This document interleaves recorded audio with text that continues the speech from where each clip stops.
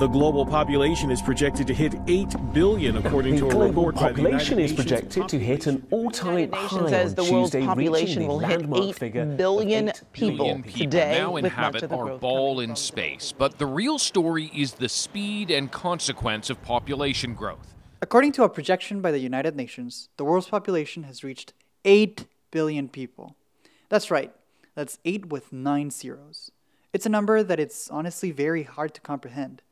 Even more when you think about the fact that by the turn of the millennium, we were just over 6 billion. This exponential growth of population that has been happening all around the world has been the subject of a lot of conversations. Some famous figures, like David Attenborough, say that we're too many. We now realize that the disasters that continue increasingly to afflict the natural world have one element that connects them all: the unprecedented increase in the number of human beings on the planet. Some, like Elon Musk, say that we're not enough. I think we need to watch out about population collapse. This is somewhat counterintuitive to most people. They think that, well, there's so many humans, maybe too many humans, but that's just because they live in a city. Some say there might not be enough food for everyone, and others say that it's just a matter of distribution. Some say that more people means more pollution, and others say that it's just the fault of a couple of multi-million-dollar corporations. You might have even heard that bringing babies into this dying world is not ethical anymore. Or on the other hand, that if you decide to not have kids, you're sealing the fate of humanity. So, which one is it? Are we too many or too few? Or is it somewhere in between? And with such a divisive discourse, how do we even find the truth?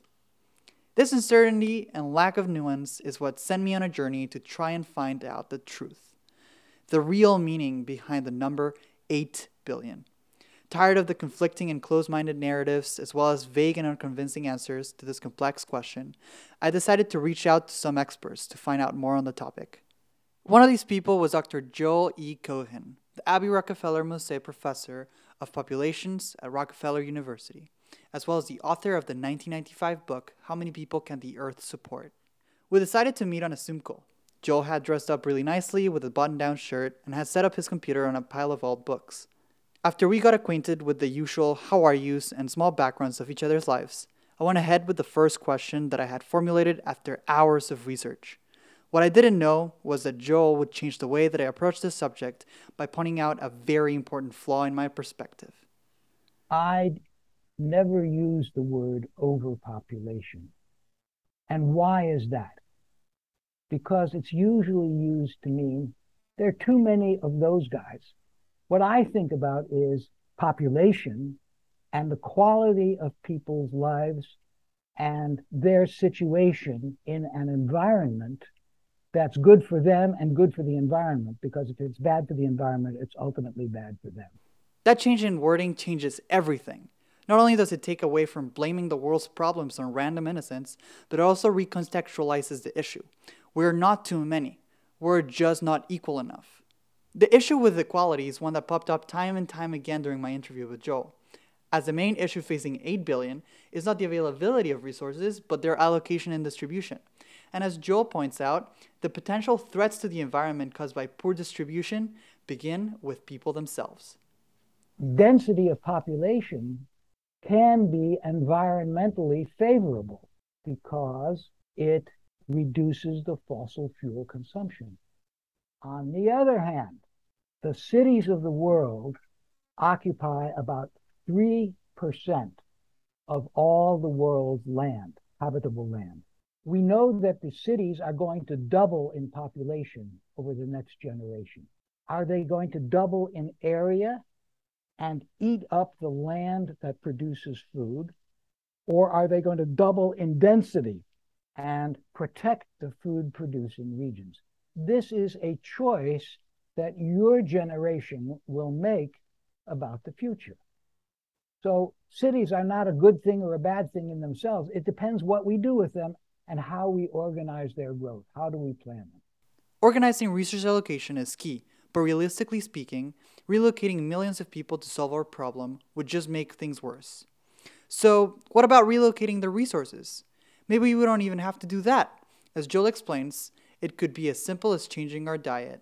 In the last crop year, according to the Food and Agricultural Organization in Rome. The cereal grains that were harvested are 2.8 billion metric tons. 1 metric ton can feed 4 or 5 adults for a year. So if you multiply 2.8 billion times 4, you get 11 billion people who could be fed. 11 to 14 is a lot more than 8. So why is there hunger? Because the poor people don't have the money to buy the food.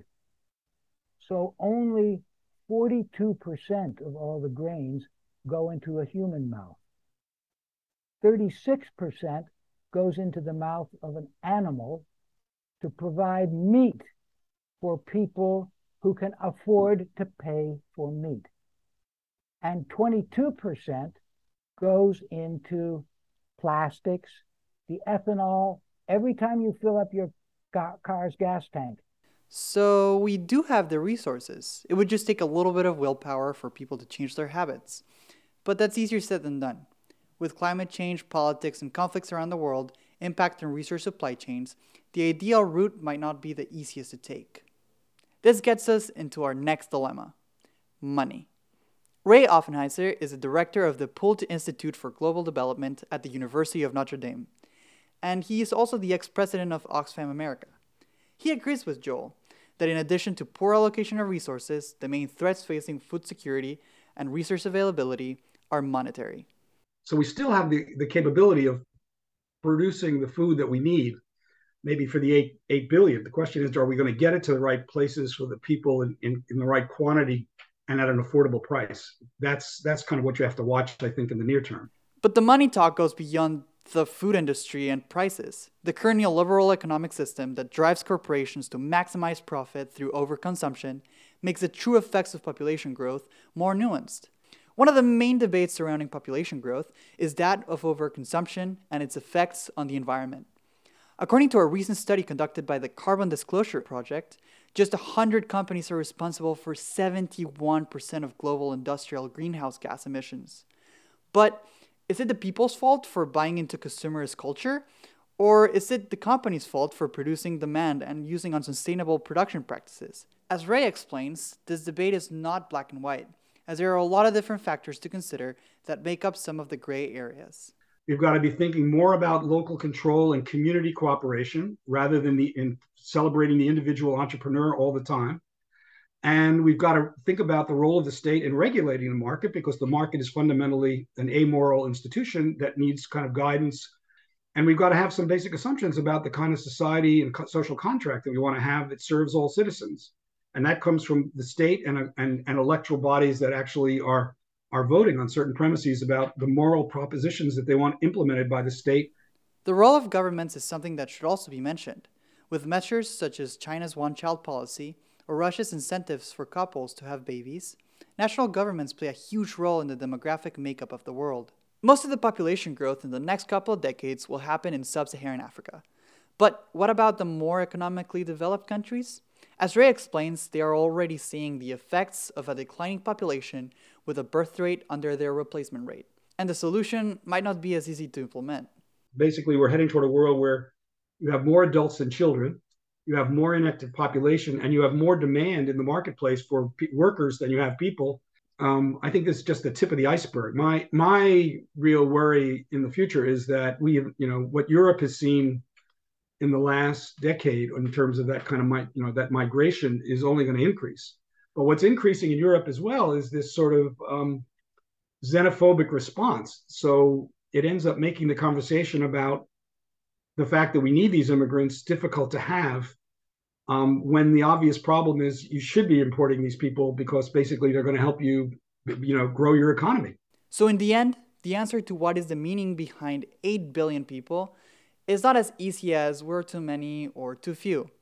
It is a nuanced topic that requires equally nuanced approaches and discussions about it. The effect of population rise on climate change, overconsumption, food security, and development requires very complex personal, corporate, and governmental changes that we might not be able to realistically expect to change in a couple of years.